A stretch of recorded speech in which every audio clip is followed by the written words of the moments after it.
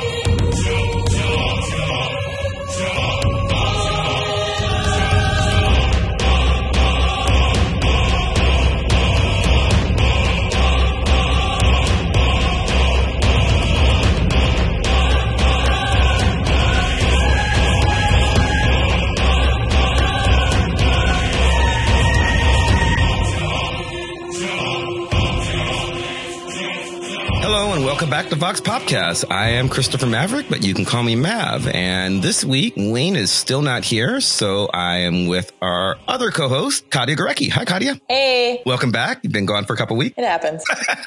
So we usually try to sort of alternate topics and not talk about the same general topic 2 weeks in a row, but we did a racism show last week, and this is kind of a racism show this week, but it's a little different. Today, we're going to be talking about Confederate monuments because of something that happened out there, right? Yeah. So as a lot of people who pay attention to national news might be aware, there's a Confederate statue on the University of North Carolina's campus in Chapel Hill that was torn down by protesters on the evening of Monday, August 28th. And there's been a lot of national coverage and conversation around it and sort of what the appropriate thing to do with Confederate monuments is generally, and also and the appropriate place of protest in that conversation. Mm-hmm. So not something I'm an expert in, just something I have strong feelings on. Is it something you're an expert in? Nope. Well, so we needed someone who is a little closer to the situation. And you found her, so why don't you introduce Emily? Our guest this week is Emily Brennan Moran, who's a graduate student at UNC working on commemoration and memory. Is that right? That's right. Yep. Hi, Emily. Hi, how are you all? We're good. Good. So you want to just give us a little brief overview of, what does that mean when you say you're working on commemoration and memory? Like Katia said, I'm a PhD student at UNC Chapel Hill in the Department of Communication. And my main research is on questions of how we name the dead in commemorative context. So I've done some work on the Holocaust. I've done a little bit of work on Southern memory, not specifically on Confederate monuments, but thinking about memories of slavery in Charleston, South Carolina specifically. But I'm interested kind of more broadly in questions of collective memory, ethics, and politics. So these are questions like, and this is the reason we thought you were kind of relevant here, is the biggest complaint I always see when people say, well, we need to save these statues, is this statue is, we have to remember these brave soldiers of the Confederacy, blah, blah, blah, blah, blah. So you look at stuff like that? Yes. Wonderful. So I think you'll hopefully fit right in. So to start with, though, there's been no shortage of these stories about what to do with all these Confederate monuments. And since we're going to talk not specifically just about Silent Sam, but that's going to be our main focus, and because it's the most recent one that happened last week, and I'd never heard of it until last week when it happened, but you guys are, well, one of you is on that campus and the other is close to it. So tell me about, what is Silent Sam? Yeah, so Silent Sam is a statue of a Confederate soldier on UNC's campus. It was donated to the campus by the United Daughters of the Confederacy and dedicated in 1913 and has stood on the campus ever since. It stood at the kind of very northern ends of campus. And when I got to UNC, one of the kind of things that I was told was that Silent Sam stood in the north to guard campus from any further northern aggression. So obviously there's a lot of lore and kind of a lot of folk tales that have been associated with Silent Sam in the 105 years that he stood on campus. So my first question is, we call it Silent Sam. So this is not a real person. Is he even like a myth beyond this random statue that is on UNC campus? It's not based on anybody, right? Right. So my understanding is that it was actually cast up in the north as part of kind of a commemorative project where a number of these statues were made that were cast from the same model. And I believe he's called Silent Sam. And Katya, you might have this more specifically because I'm not a gun expert, but I believe he's called Silent Sam because he doesn't have a magazine in his gun. That's at least what I've heard. I don't know if that's where the origin of the name. So the idea of this statue is he's a statue, which means he's not really guarding anything, but symbolically he's protecting UNC campus from the North invading and taking over. And he's doing this with an unloaded gun. I mean, I think he's supposed to be honoring students who went to war from UNC and gave their lives for the Confederacy. That's the point of the statue. Right. And then one of the things that people have been pointing to, specifically pointing out that not only is a Confederate monument, but in addition, when it was dedicated, one of the last speakers was someone named Julian Carr, who I'll return to in a second, because he's relevant also to the history of Duke's campus and some of the things that have happened since. And he gave a speech dedicating that monument, which basically talks about how he took refuge on campus when he was basically being criticized, after flogging an African-American woman in the streets. And so basically after doing that right in front of the campus, went onto the campus to sort of seek refuge. What a hero. Right, exactly. And so Julian Carr, I mean, one of the things that's happened since is actually, and I'm a Duke student, so this is what's been happening on campus this Monday. So 1 week after the statue fell, we actually have a building on campus that's named after Carr on our East Campus. And the history department at Duke has asked that building be renamed in solidarity with Silent Sam. Because one of the things that I actually didn't realize this until fairly recently, Duke's campus, the land that East Campus is on, because if anyone ever comes to Duke, we have like two sort of campuses that are sort of separate. East Campus was actually donated by Julian Carr. So both campuses have this sort of connection explicitly through this person to that particular racialized history, among other things. Okay. So he is problematic, though he may be. It's fair to say that Carr is at least entrenched in the lore of both UNC and Duke. I mean, the town next to Chapel Hill is actually called Carrboro, Carr, after Julian Carr. So I think he's entrenched kind of in the history of the Research Triangle and Chapel Hill and Durham. Yeah, he's a pretty big figure in the history. And then, especially a lot of the commemorative sort of culture around North Carolina. See, these are things that I didn't know. Okay, so as the resident Black guy on the panel here, that's frightening. It just seems scary to me. So they built a statue of Silent Sam, and it's relevant this week because my understanding is, what I know is what I've seen in the news. Mm-hmm. But so I know that it was knocked down during a protest. I don't even know what was the protest first. So, I mean, I want to speak. So generally, a lot of the protests over the last year have been protests of the statue periodically for decades. A lot of it in the last year and has been focused on the idea of specifically providing historical context for the statue. Because one of the things, and there's been a lot of coverage on this. And if you look in the notes from our blog post, there's links to places that talk a little bit more about the history and how this has been playing out over the last decades. But for example, in the last year, back in April, an activist and graduate student, Maya Little, actually covered the statue in a mixture of paint and her own blood to basically demonstrate sort of like, this statue represents basically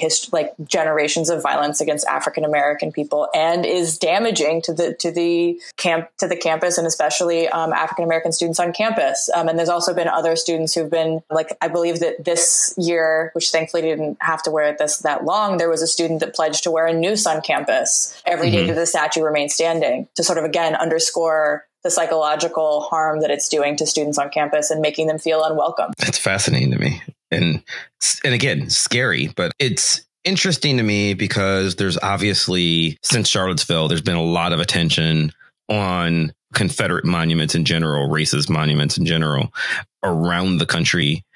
I am lucky enough to live in the North where it is less of an issue because this was on the other side. And we don't have as many. We have some, but we don't have as many up here. But a question for both of you, and obviously you guys are both white. So what is it like to be in the presence of statues like that at all times? Seems bizarre. Just to have a constant reminder of, again, we're talking about the Civil War. We're talking about monuments to, no matter how you feel about, Southern pride, the very basic idea is you are commemorating not only the side that lost the war, but the side that in technical American history traitorously rebelled against the country. Well, I think being on UNC's campus, one of the things that, and I'm actually not from the South, I'm from Central Florida, which wouldn't consider itself the Southern United States. Florida land. Moving up to, I went to college in Georgia and then now living in North Carolina.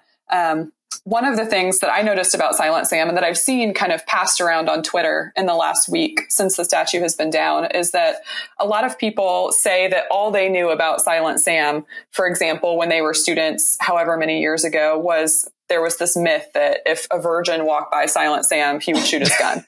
And you've never heard him shoot his gun. So, finish the rest yourself. But those were the kinds of things that people knew about Silent Sam. And so there wasn't, it seemed like for a period of time, at least among white students at Chapel Hill, there wasn't as much acknowledgement of the very kind of racist history of not only this statue, but also Chapel Hill itself, also the Southern United States. There have been student activists working for years, for decades, to get the statue taken down. The last year, it's been particularly prominent.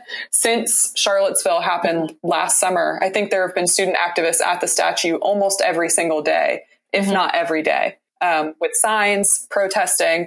But that's been a heightened visibility. You can no longer walk by, and if you're not educated on Southern history, think, well, I wonder if the gun's going to go off. I wonder if there's a virgin here, because it's been re-signified in a lot of ways by the very hard work that these student activists have put in. But as a person who came up to the South, who is a white woman from Central Florida, the thing that's been most prominent to me is this kind of line between remembering and forgetting that a lot of people in the South like to talk about. So it's an idea from a lot of Southerners that I've heard, white Southerners, that we have to keep the statue up either because if we take it down, we'll forget the sins of the past, or we have to keep the statue up to remember white heritage and Civil War Confederate heritage, essentially. And I think there's a lot to be said about what is forgotten, what memories are being actively forgotten, and then come back to haunt these statues of white men who went off to fight for slavery, essentially. So I have a follow-up question there because there's so much to unpack in what you just said. My first thought is we have a statue that by purpose was commissioned 105 years ago to commemorate the South's place for the Civil War. That is absolutely a statement of fact from what you guys have told me. However, what I found absolutely fascinating is when you were just speaking, you talked about the way in which the symbolism of the statue changed to move away from almost racism and be at a much safer sexism of, oh, well, let's to forget the purpose of the statue and to look at it as, hey, this is just to detect virgins. That is so fascinating to me because the idea, I mean, I'm going to presume they mean female virgins because male virgins barely exist as a concept in American mythology. Well, and I also want to make clear that I don't think for students of color, I don't think that the connection to racism and the Civil War and to the past of slavery in the United States ever went away. Yeah. I think perhaps it was something that white students were able to overlook because this is just another statue. We have other monuments on UNC's campus. We have obelisks and other things that are kind of commemorating war dead from various wars. So there's a point of luxury in being able to attach these kind of stories to a statue that stands for such a racist past. Well, that leads pretty well into my next question. This is more about your research. If you're repurposing a memory like that, if you're talking about the purpose of any monument, be they to the Confederacy or anything else, the idea is generally we are building a monument to remember the Lincoln Memorial, to remember Abraham Lincoln. We are building a monument to remember event X, whether it's a religious event, a historical event, whatever. But the idea that we're building a monument to remember something as it really wasn't, because my understanding just from what I've read this last week and from everything that you guys both just said is that, at least in theory, we're supposed to view Silent Sam as representative of all the great and brave men who fought for the glory of the South 160 years ago, blah, blah, blah, blah, blah. Correct? But that's not the actual story. That is creating a history after the fact and attributing it to the monument. And then because of the problematic view of racism, creating a second history of, or not history, mythology of sexualization to just cover up the actual myth that it was connected with, to replace the history in the first place. And like you deal with memory. So I don't even know where to begin thinking about that. You're remembering something that didn't happen to replace your memory of something that also didn't happen because the actual thing that happened is something that you want to forget. So I think the place where I would start would be with the idea that collective group memory is always a political question. So if we're thinking about why groups choose to remember things, and we think about 1913 as not immediately after the Civil War, but, a period of time has passed here, and you think about what was going on in 1913, particularly in the South with Jim Crow laws and with other kind of a new kind of racist society being built in the beginning of the 20th century. There is, I think, a link to identity in politics. So the United Daughters of the Confederacy and others who attended the dedication were speaking out in this material form, the form of the statue, what kind of society they wanted in the South. And part of that was what they might not have thought was a revision, but a revision of memory of the Civil War. The speech that Julian Carr gave to dedicate the statue was definitely a white supremacist speech. The text of that is maybe something we can link. Absolutely. The text, for people who read the blog this week, the text is also linked in there, but we will definitely make sure it's in the show notes. So it was already absolutely a racist moment. But from a political perspective, this was a group of people in the South deciding what kind of white Southern narrative they were going to build for themselves going forward. And that's how they chose to remember the Civil War as kind of this lost cause mythology. It was a romanticization. The War of Northern Aggression, as opposed to. Right, exactly. So they've built this statue, and the history of Confederate statues is very, I mean, you pointed out that this one was 50 years after the Civil War had ended. A lot of other ones around the country went up in the 1960s, 50s and 60s. So 100 years after the war had ended. So it's a repurposing of the narrative. You said revisionist history, specifically for racist reasons. That is the historical point of creating these monuments. It's the historical point of one thing I do know about the Confederate flag, which has a lot of controversy about it, is not the Confederate flag that people like to wave is not the actual flag of the Confederacy, because the actual flag of the Confederacy, or well, the three flags of the Confederacy are frankly kind of ugly. It is a derivation of the Virginia battle flag that is sort of elongated to make it more flag-like. But that rises to popularity 100 years after the Civil War. So you're talking about the difference between a legitimate memory, and obviously everyone who was fought in the Civil War was dead by the time these statues come into play, but a construction of a memory. Is that a fair way of saying it? Well, and I think it gets tricky to even talk about legitimate memory at all, because even immediately after the Civil War, we would have what the South thinks happened and what the North thinks happened. But I think you do make a great point that if we look at the early 20th century, and then we look at the 1950s and the 1960s, those are two particular historical moments in the United States where we can see prevalent racism because of Jim Crow and then because of the civil rights movement. So we're seeing white Southern Americans who are acting in a political moment, and they are taking memory or making memory, you might say, of the Civil War for their own purposes in that moment. So I have a question that I've been thinking about, and that I think sort of starts to touch on that issue, is because, so I come at this from the perspective of somebody who thinks about literature and art, which is always subjective, right? It's interpretive. And so I guess in your work on monuments and thinking about things and memorials, how does like the subjectivity of, say, like interpreting a statue come into play in the construction of memory? Because it seems to me like we're talking about these issues of like revisionist histories and mythologizing, that subjective interpretation of art inherently makes the idea that a statue could, I guess, sort of give an accurate historical, or like whatever we mean by accurate historical perspective, really fraught, especially since so much of the conflict around this statue in particular, but I think many statues like it, is that it doesn't offer the full context of what the statue and the monument actually mean. Yeah, I have what I've heard on UNC's campus is you have people who say, I see the statue as representing X, and other people who say, well, I see the statue as representing Y.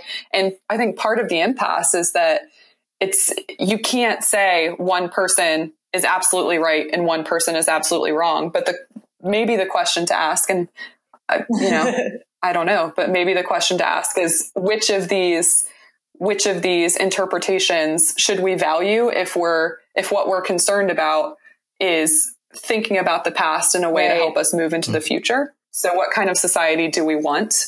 And that might help us decide. And I think UNC students, to be frank, they made that decision last week. And performances, and I'm teaching a performance studies class, and something that, my students asked me about Silent Sam. And one of the things I offered was that performances of memory attach themselves to these objects. So on UNC's campus, Julian Carr's speech has attached itself to the statue, for better or for worse. You can't see it without thinking about the speech. Seeing people with Confederate flags and white supremacists who have shown up in militia gear, those performances have attached themselves to this object. Is the text of the speech, and this answer might be different this week than it was 2 weeks ago, but you say the text of the speech is attached to the statue. How prevalent was? Well, no, I know you mean subjectively figured it, but how prevalent was that understanding of who Carr was versus what that statue is with your, and I'm going to say average, and I'm not even sure what average means, if it means of all UNC students or your white UNC students or your black UNC students. But before 2 weeks ago, how prevalent was that narrative even in the minds of your average student? So that I can't say specifically, in the minds of the average students, but I do know that for the last year, that speech has been passed around on Twitter. It's been getting a lot of airtime from student activists, and they have been trying to make sure that people know that this was something attached. A UNC historian, I believe, was one of the people who kind of pulled that speech from the archives. So it's not unknown. If you're on Twitter and you're looking up Silent Sam because you're interested, it's there. You're going to come across it immediately, even before. That's what I want to know. So if you're saying that that's not what this means, there's a willful ignorance there. Yeah, or you just haven't done the work. Yeah. And I mean, I will say, though, when you're talking about, Mav, you're talking about like the average person, I will say, especially as somebody who's not a UNC student, if it wasn't for the work of activists, I mean, we probably wouldn't be talking about Julian Carr and the history of that speech, and then the history of Silent Sam and what it represents in general.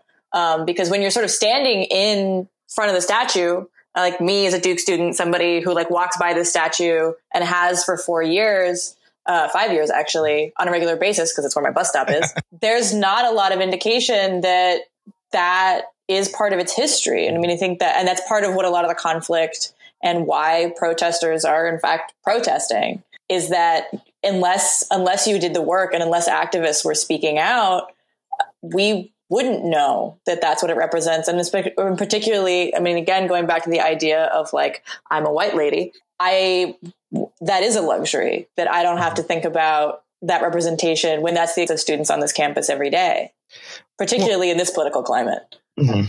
Well, so to step away from Silent Sam slightly for a moment and into the general idea of just statues, since you talk about memory and the construction of memory, how useful is the idea of a statue as memory anyway? So I'm thinking, I work at a Catholic university, a very Catholic university, Duquesne, and we have a statue on our campus that the students affectionately refer to as Scary Jesus.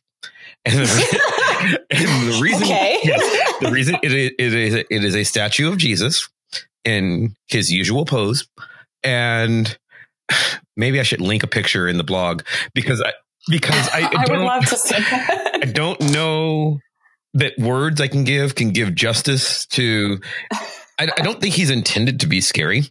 It's just the particular visage that this particular artist chose when they cast and sculpted the image of Scary Jesus is slightly more frightening than I would. It's a fire and brimstone Jesus. Okay. All right. Apparently we need a visual. Yeah. No, I haven't. Yeah, it's.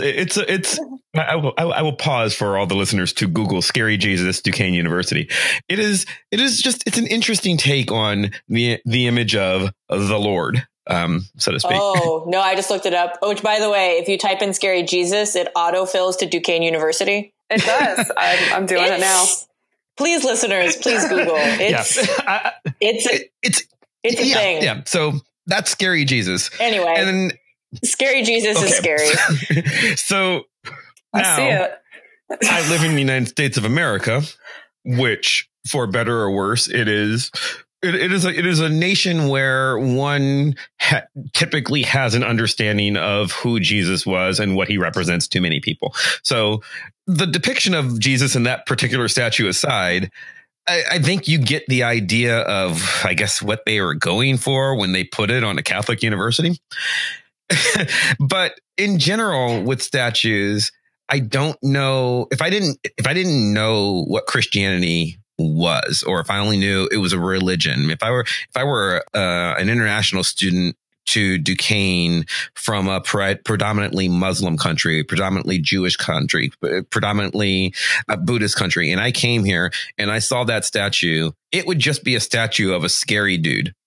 And I wonder, so the idea of constructing a statue as a memory or as a marker so that we don't forget, does that ever work? Because I don't know that, I mean, you said before, the reason I asked about the history of Silent Sam and how aware people are of the speech 2 years ago, 10 years ago, 20 years ago, is because when I walk past most monuments anywhere in this country, anywhere in the world.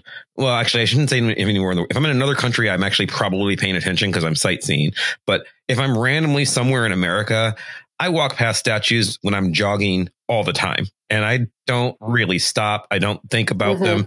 They're just statues. I don't really care. And I don't know the history of them in general. Unless it's something that's so, like, again, a Jesus statue, I understand because Jesus is so prominent as a cultural figure. I probably could pick up that a statue of Robert E. Lee is a monument to the Confederacy because I know enough about what he looks like. If I didn't care, would I be able to tell what Silent Sam is? And if I don't know, then why is it a memory, positive or negative, of the South? If it's just auspiciously, oh, there's a weird soldier guy over there. So I think if you get close enough to read, the plaques, and I don't have the text of them right in front of me right now, but if you get close enough to read the plaques, it becomes clear that he's a soldier, whose memory, who is supposed to be a memory of, it becomes clear that he is commemorating students from UNC who fought for the Confederacy. There are also some kind of bronze scenes on the sides of the base that are showing ideas of war and men going to war. But you're right. People walk by statues, and memory scholars have noted this, that people walk by statues all the time, and that sometimes putting something in a monument is a great way to get people to forget it. It offloads some of the responsibility of collective memory, because now, well, we're not going to forget because it's in a monument, right? So we don't have to actively remember.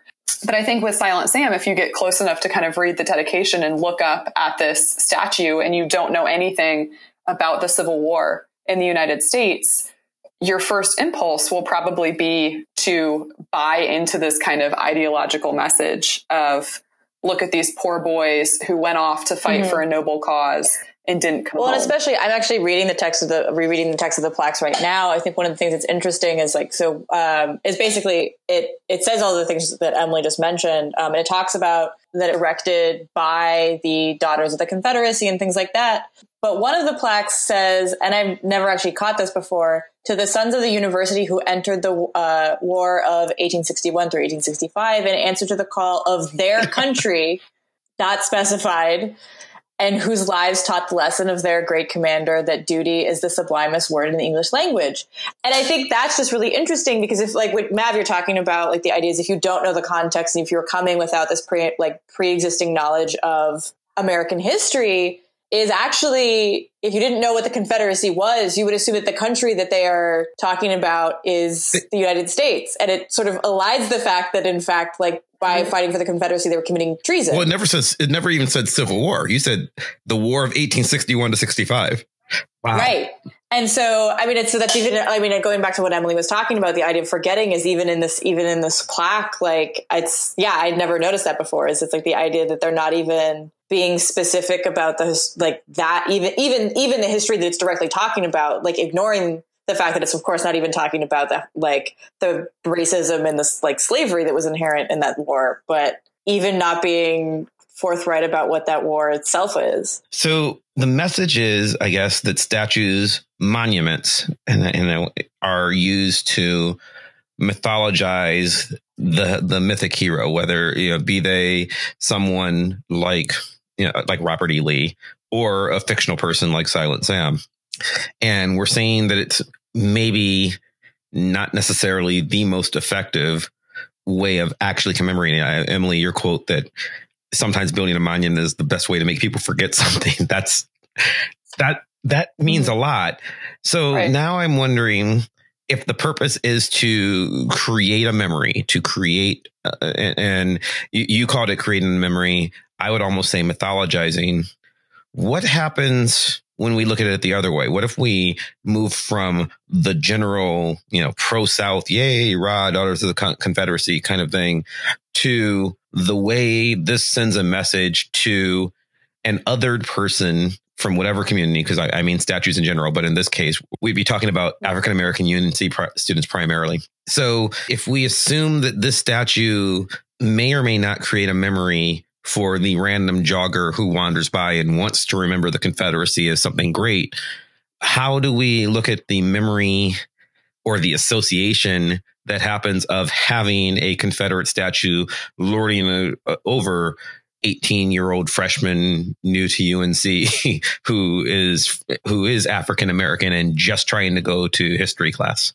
Well, and student activists, and students of color on campus have talked about this. And that is part of their starting point, is that this is something that still to this day it was meant to inspire fear then. And it still inspires fear now. And because that is not the community that UNC is talking about in its mission statement, because it's not the community that we say that we want to build, Silent Sam needs to come down, because it's a gathering place for white supremacists, has been historically on campus. And its very message is a message of fear for African-American students. But I think even, as someone who is a white woman, obviously I've heard from students, but even just looking at the statue itself, it's telling UNC students that the most important and most tragic thing that's happened to our campus, the thing that deserves to be put on a pedestal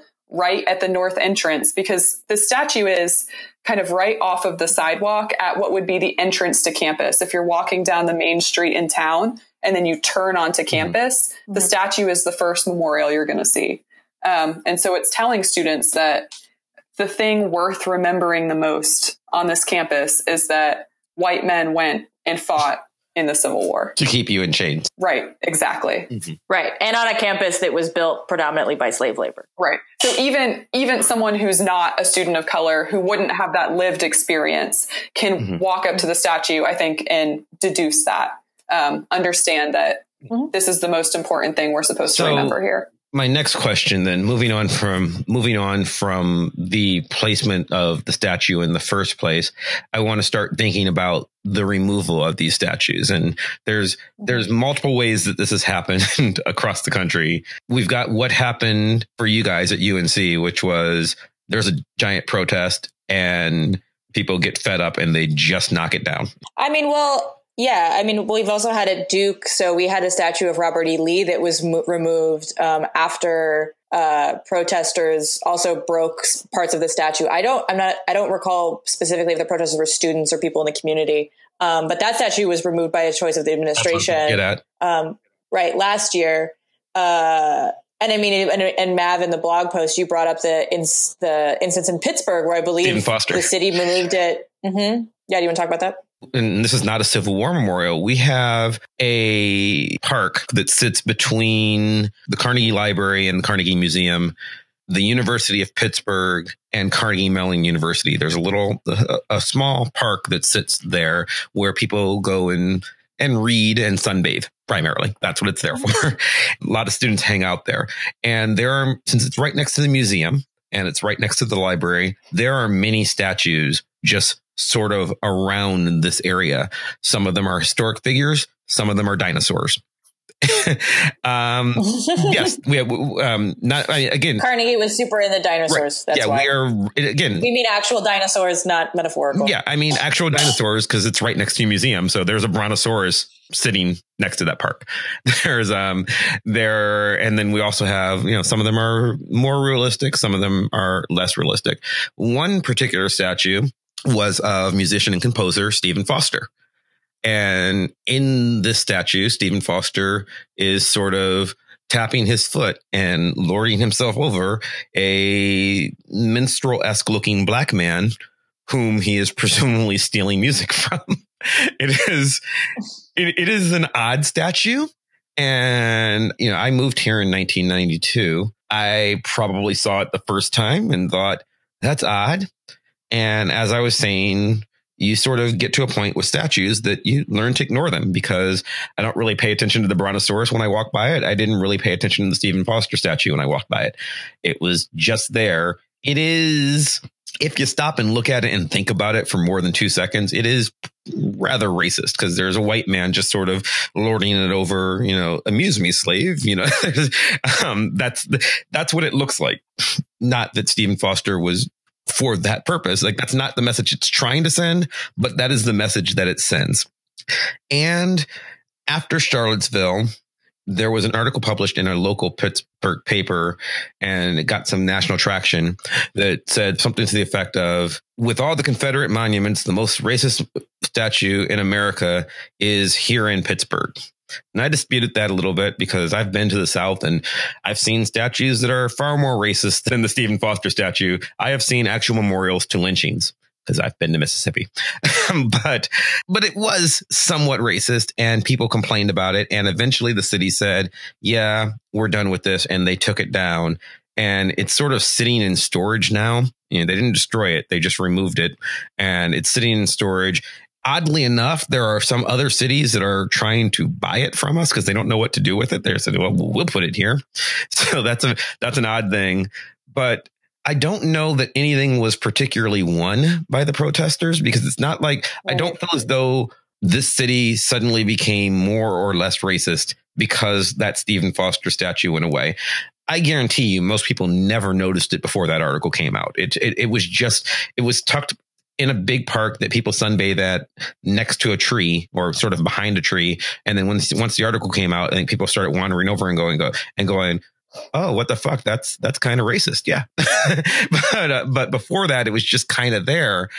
And, we celebrated as, oh, there was an achievement. We got rid of the racist statue. And I imagine Duke feels that way about taking down the Robert E. Lee statue. And I imagine, well, maybe not, because I imagine people felt great about pulling down Silent Sam, except for my understanding is they're putting it back. Well, not necessarily right there. They're putting it back somewhere in 90 days. From what I read, and I haven't read anything today, so if you've seen something more recent, but it wasn't specific. It said that he would be accorded a place of honor, I believe. But so they're putting him back somewhere in a place of honor within 90 days. So for listeners not in North Carolina, I believe, I can't remember if this was before or after the Durham statue was pulled down. There's a law in North Carolina that basically says that Confederate monuments discourages their removal or moving. And then if they are moved for whatever reason, usually because they're defaced, they have to be accorded an equal position of honor. So, which has been one of the complaints by administration, is basically their hands are tied and they can't do anything about it, which has been disputed. But that's at least part of the reason why I think the 90-day claim is coming out. And it's not, at least as far as I've seen, looking around today as well, it's not clear whether that will be on campus or not. And that's one of the differences, correct me if I'm wrong, between the statue at UNC and the statue at Duke is that the law from the Historical Commission applies to statues on public property. And so UNC students have, and this is something maybe not everybody knows, UNC students spent a year trying to go through legal means and pressuring the administration and showing up to meetings and talking to the chancellor of the system and trying to find a way to get the statue moved legally. But because of this law from the Historical Commission, the UNC administration has claimed that they cannot, that they have no recourse to moving the statue. Right. Yeah. Duke has had more leeway with the Robert E. Lee statue because it's a private institution, so the North Carolina really has no say in what goes on our campus. So administration, when it was defaced, had both the sort of agency and also the excuse because the statue would have had to been repaired to get rid of it. So at Duke, it's effectively just redecorating. It's not an actual state issue. Well, and I think, and Mab, I think this goes back to your question because I sort of made a noise when you said that people were happy about the removal of our Confederate statue, which I think is true. I think students are generally, at least my understanding is the average Duke student and the average person in Durham is probably more pleased that it is gone than not. But I think because for us, it was relatively simple, there wasn't the same amount of protracted discussion and controversy going on in the community that I think that there's been around Silent Sam. And I think that has sort of both positive effects in that our statue was removed, which is the outcome that, activists were looking for. But on the other hand, it also means that we had much less of an actual conversation about what it meant to have a Confederate monument on campus. And I think, at least from what I've seen living in Chapel Hill and spending a lot of time around UNC students, is that the difference on what's going on the UNC campus versus Duke is that I think there's been much more of a reckoning among the student body. I wouldn't say this is necessarily true of administration, but among the student body, much more of a reckoning of how that monument in particular relates to the kind of university that they want to have, as Emily addressed earlier, and then also the actual climate that exists on campus. So it's relating the representation of the statue to existing structures of racism in our community. And I don't think I would go so far as to say it's better that this has taken so long to get the monument taken down, but I do think that it's the community has been more involved in it as a result. Right. And I think the student activists at UNC, from what I know, would say, this has not solved the problems with white supremacy and with legacies of white supremacy on UNC's campus. But at the same time, ideology doesn't come from nowhere. And this was kind of a physical representation of the ideology. It was just one physical representation, but having one down is better than nothing. It's a start, I think, on UNC's campus. I have a question, Emily, about sort of as we're talking about how statues get removed and when they get taken down, is because I think one of the things that, I know administrators and especially city officials in other cases, depending on who's involved, often bring up safety as a reason either for keeping the statues up or bringing them down, and sort of this idea that, like, I mean, because as we've seen with Silent Sam, there is conflict. Like Saturday, we had members of the Oath Keepers organization, which I believe the Southern Poverty Law Center described as an anti-government conspiracy group, showing up. On which side? Well, it's so. Another thing we'll link in the podcast notes. But the Oath Keepers are a conservative group that basically is its membership is primarily present and former law enforcement officials as well as military veterans. Okay, and the reason they're called the Oath Keepers is that the premise of the organization is that they are supposed to uphold throughout their lives the oath they made to protect the Constitution. The way that manifests is not necessarily what most people would imagine when making that statement. But so they are for the statue staying there. Confederate flags were waved. But as with Silent Sam, we've seen that there's there are real concerns about conflict breaking out. Some protesters have been arrested for getting into arguments and fights, as my understanding, as well as there's accusations that even on the day the statue was torn down on the 28th, is that there were white supremacists there harassing students. And so I guess my question is this runs the question of safety: is when do these monuments basically become dangerous? And then how do we incorporate that with how we're understanding the way that they represent memory and the ongoing sort of ideology of our community? So that was an argument that I heard all last year on campus. And I mean, there were a lot of people in favor of taking the statue down, from faculty groups that signed letters to student organizations, to activists that were kind of formed more grassroots groups. But a lot of people were talking about the public safety issue, that the statue had become a public safety issue. And that was one of the ways that they were trying to go through legal means to get the statue removed, because there's some kind of provision in the Historical Commission's law about safety as being a reason why a statue can be moved. But I guess it wasn't interpreted the same way by administration. They took it to mean the statue is crumbling and so it's unsafe. So safety has been something that students and that others on campus have been concerned about with the statue. And I think that perhaps students of color would argue that, this climate of being unsafe exists for them, regardless of whether there are protesters and counter protesters around the statue. And so perhaps Silent Sam has brought some of that to light, some of the dangers of being a person of color in the United States or in the southern United States on a daily basis. That's actually an interesting point that I haven't heard before. The idea that it's making the experience, it's the whole conflict is making the experience that other people that some people on campus are dealing with visible and more firsthand, even though it's clearly not exactly the same, have the same magnitude, but for white students, for example. Making that a little bit more personal. That's an interesting way to think about it. Well, I think you don't need people with Confederate flags and wearing militia gear on campus to make students of color physically unsafe. So I don't know. I think that's the question of safety. So as the question of safety, I think Charlottesville is specifically a reminder of, with Heather Heyer in Charlottesville, of what can happen when things are unsafe. How you mentioned that it's a meeting place for white supremacists, the physical location of the statue. Is that a prominent thing that happens? Are there rallies there frequently or anything like that? Or is it just like a hangout spot where kids buy jazz cigarettes? I don't know.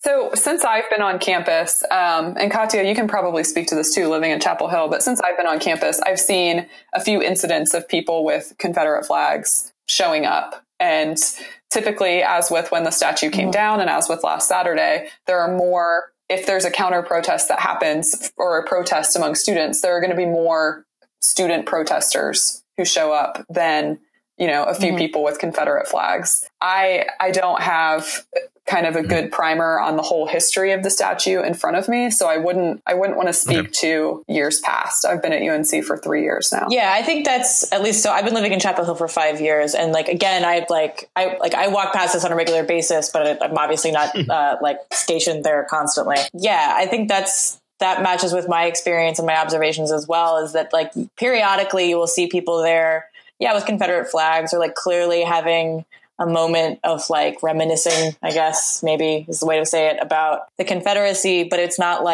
necessarily like there's giant rallies on a regular basis. It is like a meeting place where like a minority of people will show up on particular days. And then, particularly in the last year, a lot of it has been people coming specifically out in opposition to activists that want the statue removed. And it's particularly in the last week. So you're saying in the last week, there's more anti and pro statue activists there than there typically are ever, because of, obviously, with it being knocked over, that's going to be an eruption on both sides, I would imagine.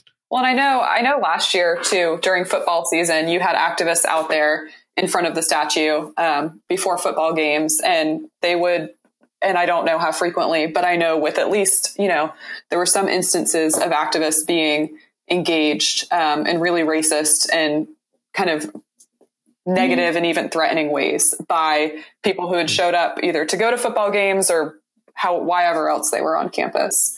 So it's kind of been a year in the making, this particular moment. Obviously more than a year, because there have been decades of activism. But in the last year, you've really seen a concentration of student activists and then people reacting against them. Yeah, I think a lot of the news reports keep talking about, and I actually write about this in my post, is like the idea that this event was basically like a flash mob of like people getting really angry, and like sort of Emily, I think, is highlighting correctly, is like the idea, it's like this has actually been a long road of people getting very frustrated. Like people are complaining like, oh, why didn't they go through the legal means? It's like, well, students did that. Students have been in conversation with administrators, and largely it seems to be ignored or at least brushed off. And I think, I don't know. To go back to the idea what we were talking about earlier, is like maybe even like the idea that when statues become dangerous is like this entire process of protest and people trying to bring attention to the statue and trying to inform the public about its history. This is dialogue. And one of the things I talk about in my post is like, this is what you're supposed to be having. Like, this is what students are supposed to be doing. Is they're supposed to be using, and it's actually even in UNC's own mission statement, they're supposed to be applying their sort of critical thinking skills to the world around them. And it's really been, I think, fascinating and also inspiring to see how much that work has like shifted public opinion around this issue. And cut. So this is Mav again from the future of the episode, and Emily is not here, but Katia is. Hi, Katia. Hey. So you guys are much closer to the action than I am, but the additional stuff happened, I guess, the day after we recorded what we've been listening to. Yeah. So Emily and I were aware that there was going to be a counter protest when we recorded, actually. So basically what happened was there's this organization, which is a neo-Confederate hate group, according to the Southern Poverty Law Center, called ACT Back, that was planning to do a silent vigil at the site of Silent Sam. And there was a group of counter protesters that came to basically protest these people coming to campus with their Confederate flags, et cetera, et cetera. So we knew that was going to be happening. What unfolded, and I was present for part of the protest, but not in all of it. What unfolded was basically police separated protesters and the neo-Confederate group with barricades at the protest, which created kind of an interesting dynamic. So wait, hold on. So from the pictures that I've seen, this is a common situation, but there were far more anti-Nazi protesters than pro-Nazi protesters. Yeah. And I've seen the estimates the estimates vary a little bit, but it sounds like the people, like the ACT Back and associated folks, there was somewhere between 50 to 70 of them showed up. And they were on one side of the street. No. So basically what they did was, so I was actually walking around the area because my bus stop is near there earlier in the day. So police had already set up barricades that were basically around the statue itself. So like imagine a square around a pedestal where a statue used to be. Barricades. And so what they did is it wasn't so opposite sides of the street. So what they did was actually, because this is basically on a campus quad, essentially. Mm-hmm. So what they did was when the Confederate group showed up, police actually escorted them into the middle of that barricade. Okay. So there's barricades separate. They're around the statue. There's barricades around them, and then all the protesters who are protesting the Confederate group, we're all standing outside of that. And along a lot of the barricades, there were also bicycle cops with their bikes using that as an additional wall. So they essentially set it up such that the neo-Nazi protesters were boxed in by whoever was going to show up.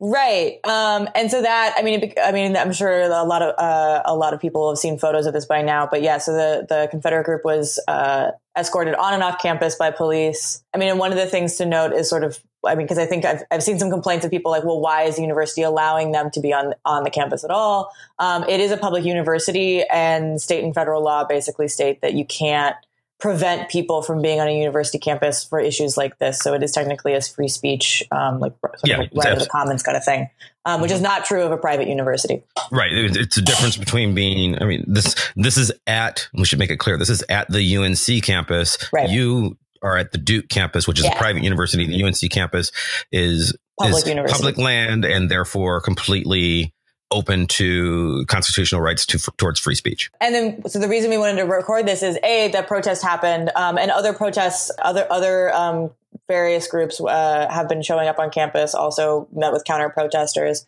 The reason we wanted to record this is in addition to arrests of some of the protesters, police used pepper spray on students.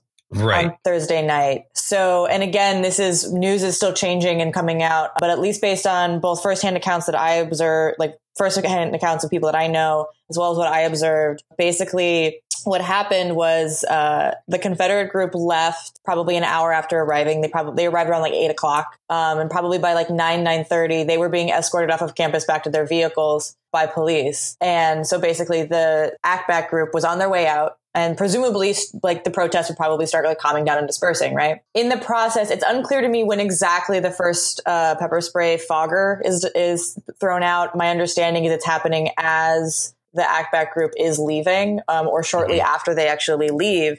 So basically, and I was able to talk to some people that were sort of on the front lines, as it were, of the pepper spraying. And as far as at least those accounts indicate, there was yelling at the group and things like that because it is a protest. But it's unclear what exactly, if there is any cause for police to throw the foggers. And even some of the reports I've seen from Chapel Hill police is that it was basically a crowd control tactic. So it's not even clear that there was exceptional aggression or anything shown by either, by any of the protesters or the students. So as far as I know from the reports, either 2 or 3 pepper spray foggers were deployed, as well as direct sprays in students' faces. And it was a lot. So basically, I had actually left the protest about 5-10 minutes prior to the pepper spray being used. And when I left, things were tense because, again, it's a meeting of 2 groups that don't really agree on anything, but things were fine. Sure. And when I came back probably 10-15 minutes later to come get friends who had been sprayed, it was uncomfortable to be on the space. It was difficult to breathe. As people that had, especially like breathing difficulties, asthma, were having like really bad asthma attacks.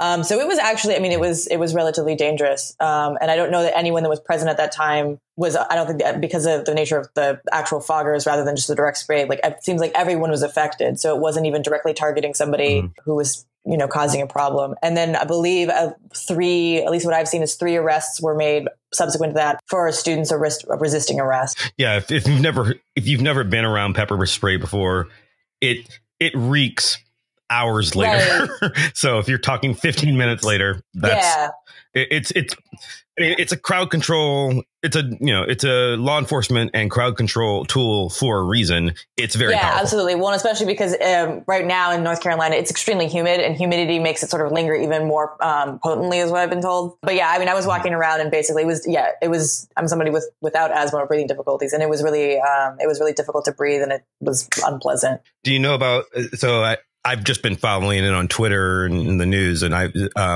do you know anything about, has anybody did anybody end up in the hospital? I saw a couple of arrests were made, and I saw people talking about asthma attacks, but I didn't see anything about medical attention. I haven't heard anything confirmed. I just heard from some instructors that students were talking about needing prolonged medical attention or just being unable, like needing to receive treatment, even not in a medical facility for hours after it. So it sounds like some people... Yeah, we're injured pretty severely. But yeah, I haven't seen any confirmation that anyone was hospitalized. So obviously, as we were speaking during the bulk of the episode, tensions around this issue are obviously very tense. I mean, tensions are tense. But I mean, I guess this just shows how very real and present an issue it is. We talked mostly about sort of the theoretical aspects of memories, as Emily would put them. But now we're talking about, the very real people are in danger purely for expressing their beliefs. I've not seen, I wasn't there, you weren't there when it actually happened. I've not seen any footage of anyone, to include the Nazi group here, being actively violent or threatening towards the police. Personally.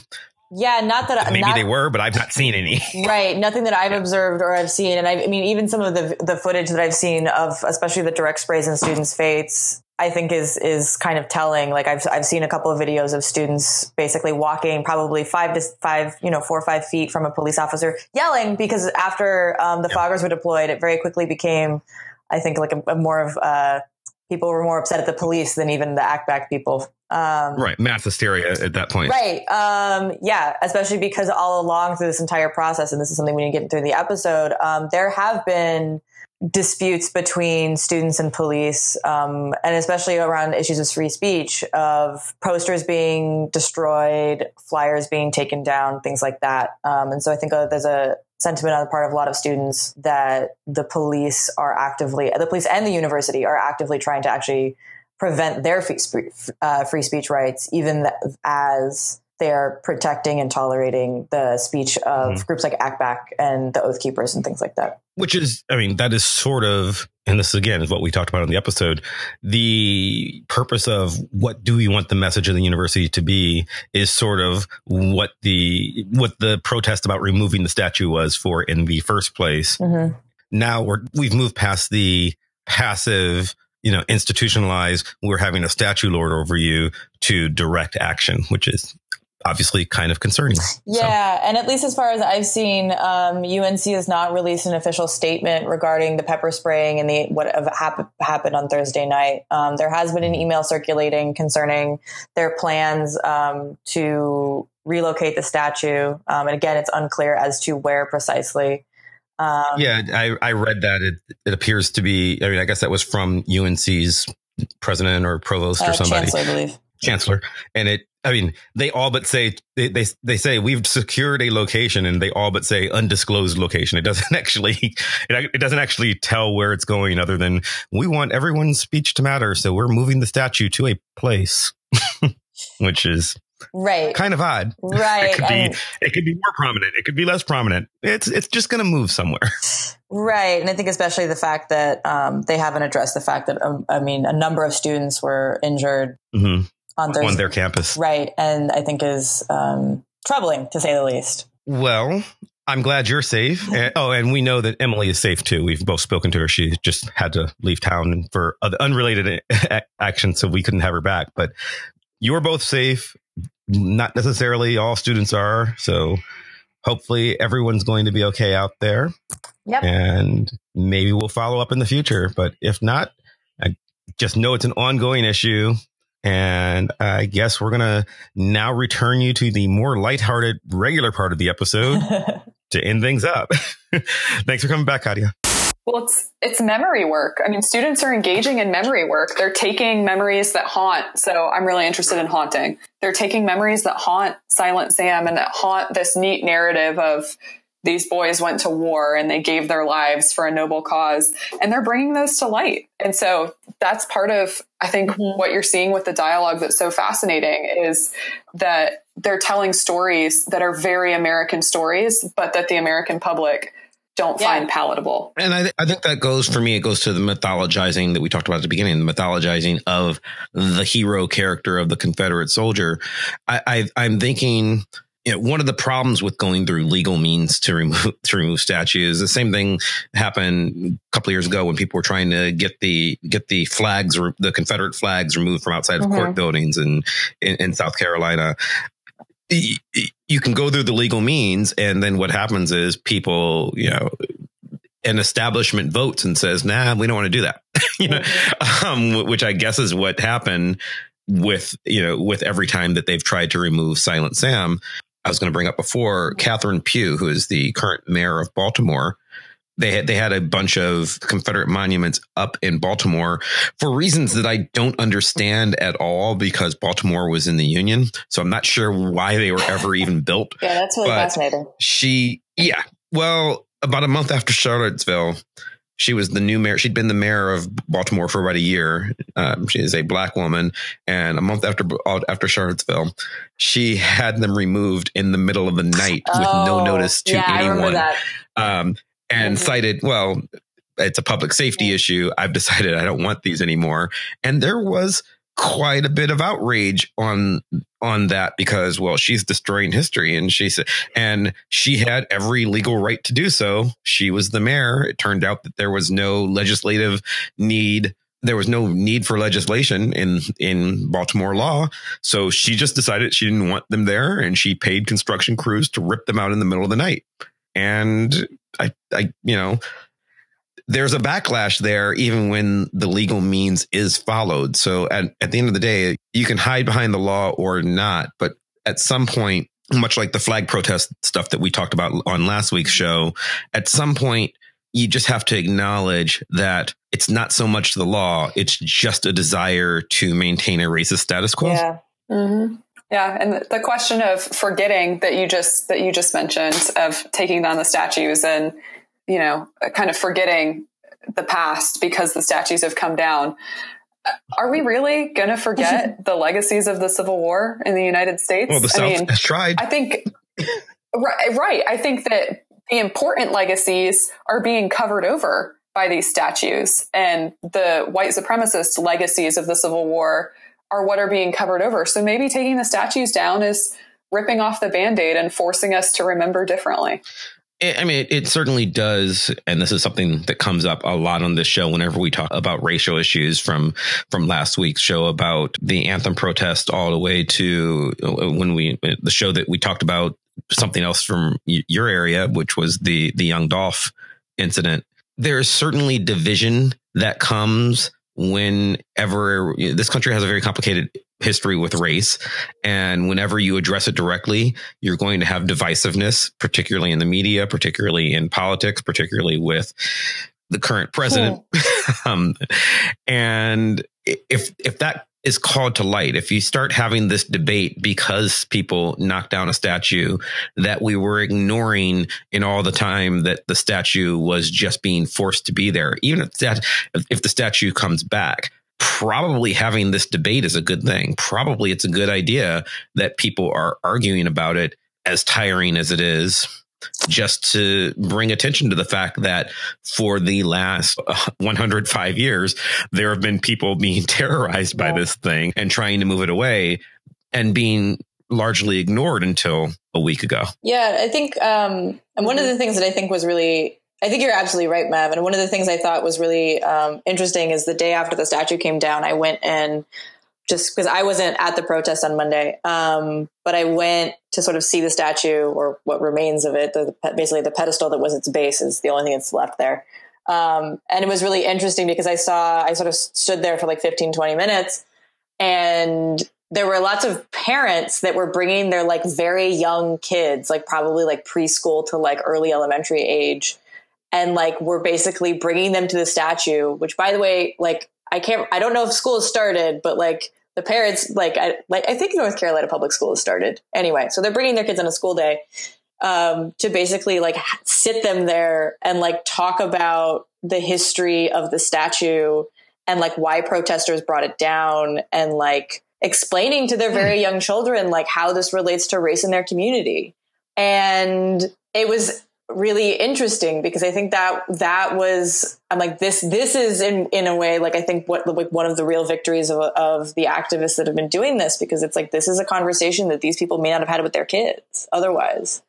And that they're connecting it. And even if it is, it's like that they're connecting it to an event that's happening in their community, and a moment in which, you know, students and people around them are basically saying, like, this is not what Chapel Hill or UNC or whatever stands for, that we're going to stand for something else. And removing the statue is signaling that, I think, is really powerful. That, like, people are, I think you're right, Matt. Like, people are engaging with it.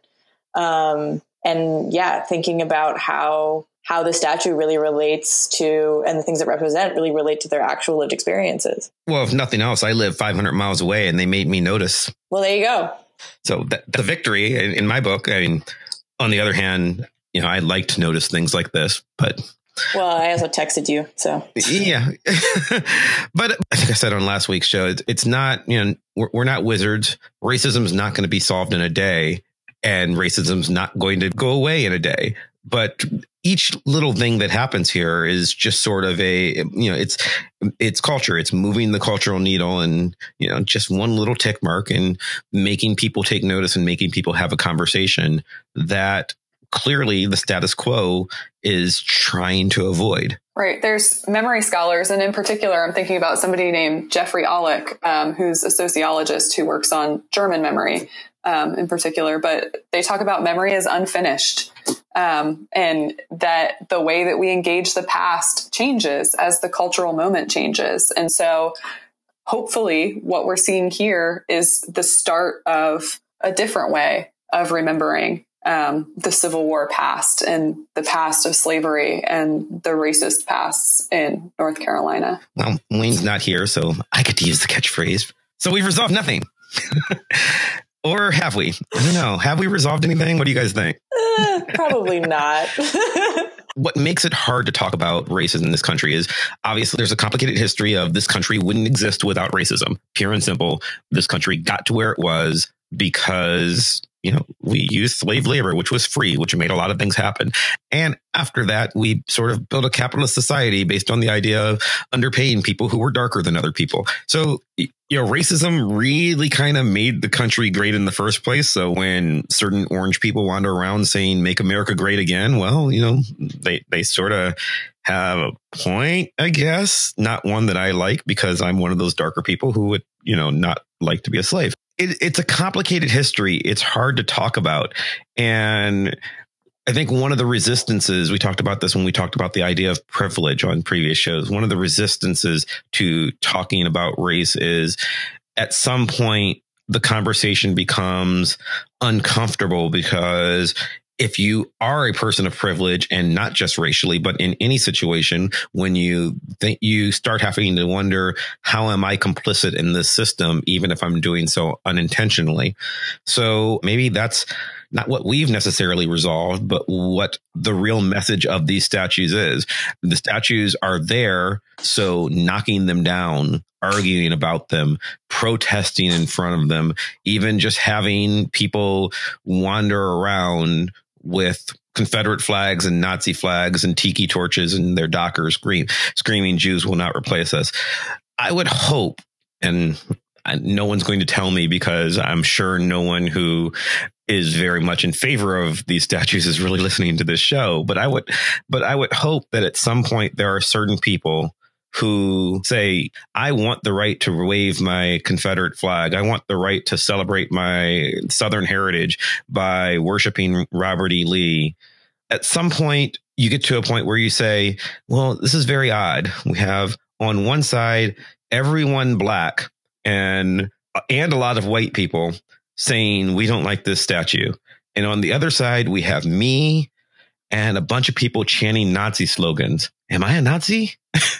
I wonder if that happens. Does anybody ever take pause by this? But because they say, "Wow, a whole lot of people that I don't want to be a part of seem to be my only allies. Is this a good thing?" And I don't know. I mean, I mean, I think the people that are on the side with the chanting Nazis, I'm not sure, know that they're on the side with the chanting Nazis. It's kind of hard not to. I mean, in this case, at least the people that I've seen that are counter protesting the removal of the statue, they seem pretty aware. Well, then maybe it's working, because maybe you're getting to the point where, because here's what I'm wondering. What I'm wondering is, do you have your average Trump voter, not the people who are staunchly, again, screaming Jews will not replace us, not those people, but the people who are just like, Donald Trump says he's going to open up the mind and make America great again. I'll tell you what, that guy, your king of the hill voter. Does he take a moment and say, I want to be on the right side here, but this doesn't look right if I'm hanging out with people with swastikas. So is there a point where you're losing people? So if so, then maybe we are resolving something hopeful. Sure. Hopeful. I like hopeful. I mean, even the fact that like the counter protest, just that I've talked about a couple of times already, the counter protest on Sunday, as far as I'm aware, only 6 members of the Oath Keepers came up. And Emily brought this up. All of the counter protests against the sort of white supremacists, the pro-Confederacy, et cetera, people, they've been outnumbered by not just like the dozens, but in some cases the hundreds of students. And so I think like, at least in the terms of like people's willingness to identify themselves in public as somebody who, is on the side of the people yelling the Nazi slogans with the tiki torches, is small. And I think that's a lot of that is the work of activists and people showing up in numbers to discourage and discourage those people and basically say like, no, like this is not what this community represents, and you are not, like that's not okay. And hopefully, if nothing else, when these things take place on college campuses, it's hopefully making people between the ages of 18 and 22. So first-time voters, it's making them think. People always say that students usually end up on the right side of history. It's because sooner or later, older people are going to die and the younger people are still going to be there. So, maybe listen to what they feel. So we've resolved nothing, but things are being resolved outside of the podcast, maybe. Hopefully. Emily, thank you for joining us. This has been great. I learned a lot. So I certainly appreciate you being here. Come back anytime. Thank you all for having me. Thanks so much. Katia, thanks for coming back, hosting again. It's always great having you here. Where can people find you? Mostly nowhere. Oh, come on. You're not going to plug cool dress pictures on Instagram? Okay, yeah. If you really want to follow me, I can be found on Instagram at just that nerd kid, one word.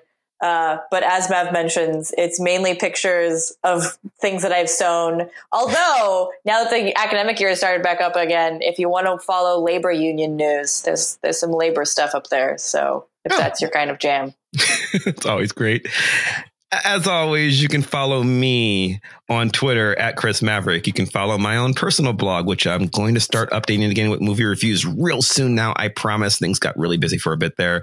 That's www.chrismaverick.com. You can follow the show at Vox Popcast on Twitter. You can follow the show's blog at www.voxpopcast.com. If you're a fan, please subscribe on to iTunes or Stitcher or Google Play or Android or wherever the hell podcasts come from. And if you subscribe, please write us a review. As I said last week, as I say every week, writing reviews helps people find the show. We will probably mention you on the air and say thank you. It also makes us feel good because I am a sad little man who cries myself to sleep every night. So I would definitely appreciate it if you write us a review. I'd like to thank Maximilian of Thought Form Music for our epic theme song that it's almost a little out of place on this very somber episode of Vox Popcast. Once again, Emily, thank you for coming. I hope you come back one time, and we really appreciate this. Thank you. And thanks again, Katia. Thank you for listening at home, and we will see you next time. Bye.